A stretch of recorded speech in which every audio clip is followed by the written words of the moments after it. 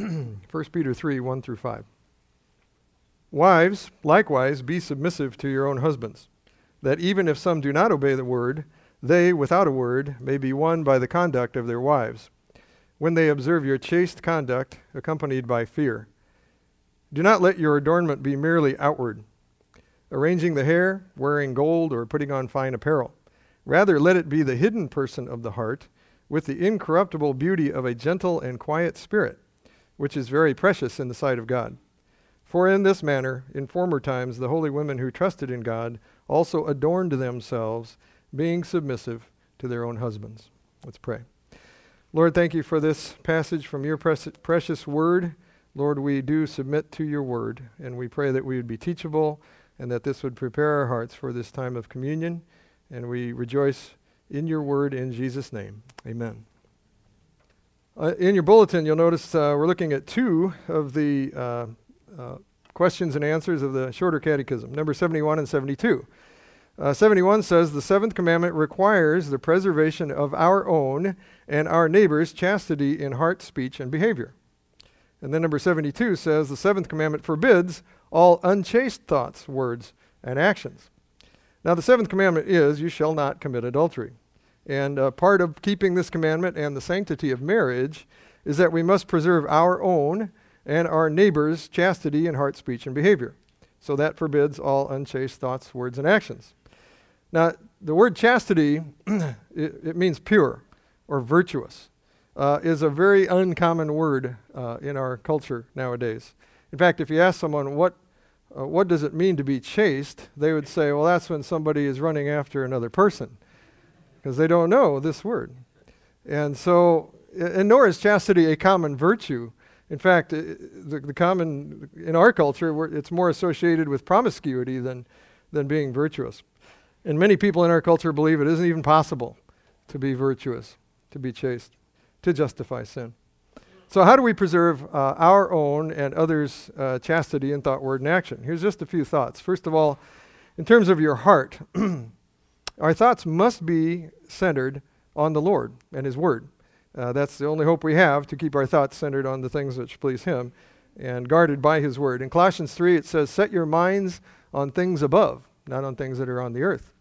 And then in Romans 12:2, it says, do not be conformed to the world, but be transformed by the renewing of your mind. And we're renewed as our minds are renewed as we focus on him and his word. So we want to pray and discipline ourselves to more and more have the Lord and his word on our mind and on our thoughts. And Phil has often mentioned a little book called The Practice of the Presence of God, which I think is a great testimony of a man who did everything, washed dishes, did everything with his heart set on the word. His name was Brother Lawrence. And then secondly, regarding your speech, words can encourage people in holiness. And I don't know if we think about that much, but we can encourage people in holy living in the way that we speak. So we should speak words which point toward the Lord and his character. In Proverbs 21, it says, whoever guards his mouth and tongue keeps his soul from troubles. And then in Ephesians 5, it says, but fornication and all uncleanness or covetousness, let it not even be named among you, as is fitting for saints. Neither filthiness, nor foolish talking, nor coarse joking, which are not fitting, but rather giving of thanks. So our words do impact the thought lives of others. And then thirdly, our behavior. Certainly our actions and how we dress impact others around us and our own thoughts. Modesty in dress and actions is important so as not to defraud our brothers and sisters in the Lord. Now in 1 Peter 3 we read, it said this, do not let your adornment be merely outward. It's not like adornment is wrong, but arranging the hair, wearing gold, and putting on fine apparel.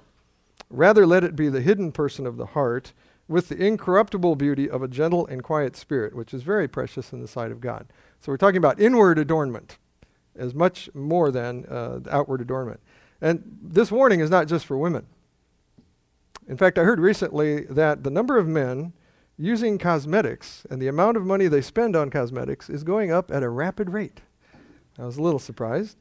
And while some people might say that some of us men would benefit by that, our focus should be on the development and encouragement of godly, Christ-like character in ourselves and others. And in 1 Timothy 2, that we are admonished, or it starts out saying that the women adorn themselves, but this is an admonishment for us all, that the women adorn themselves in modest apparel with propriety and moderation, not with braided hair or gold or pearls or costly clothing, but which is proper for women professing godliness with good works. So, men, it's the same principle. We're to bring attention to the Lord, not to ourselves by excessive concern with how we look. Now, chastity has to do with growing in holiness. And participating in this communion celebration of the Lord draws us to the Lord, who is holy, and reminds us that the Lord said to us, "You shall be holy because I am holy." He's calling us to this. And we are growing in holiness by His grace and the power of the Holy Spirit in us, and by the actions that we take in obedience because we love Him. Now, the Lord uses this weekly Sabbath and the weekly service that we have here and the weekly communion we have to sanctify us and give us more of a heart to grow in holiness, to be holy.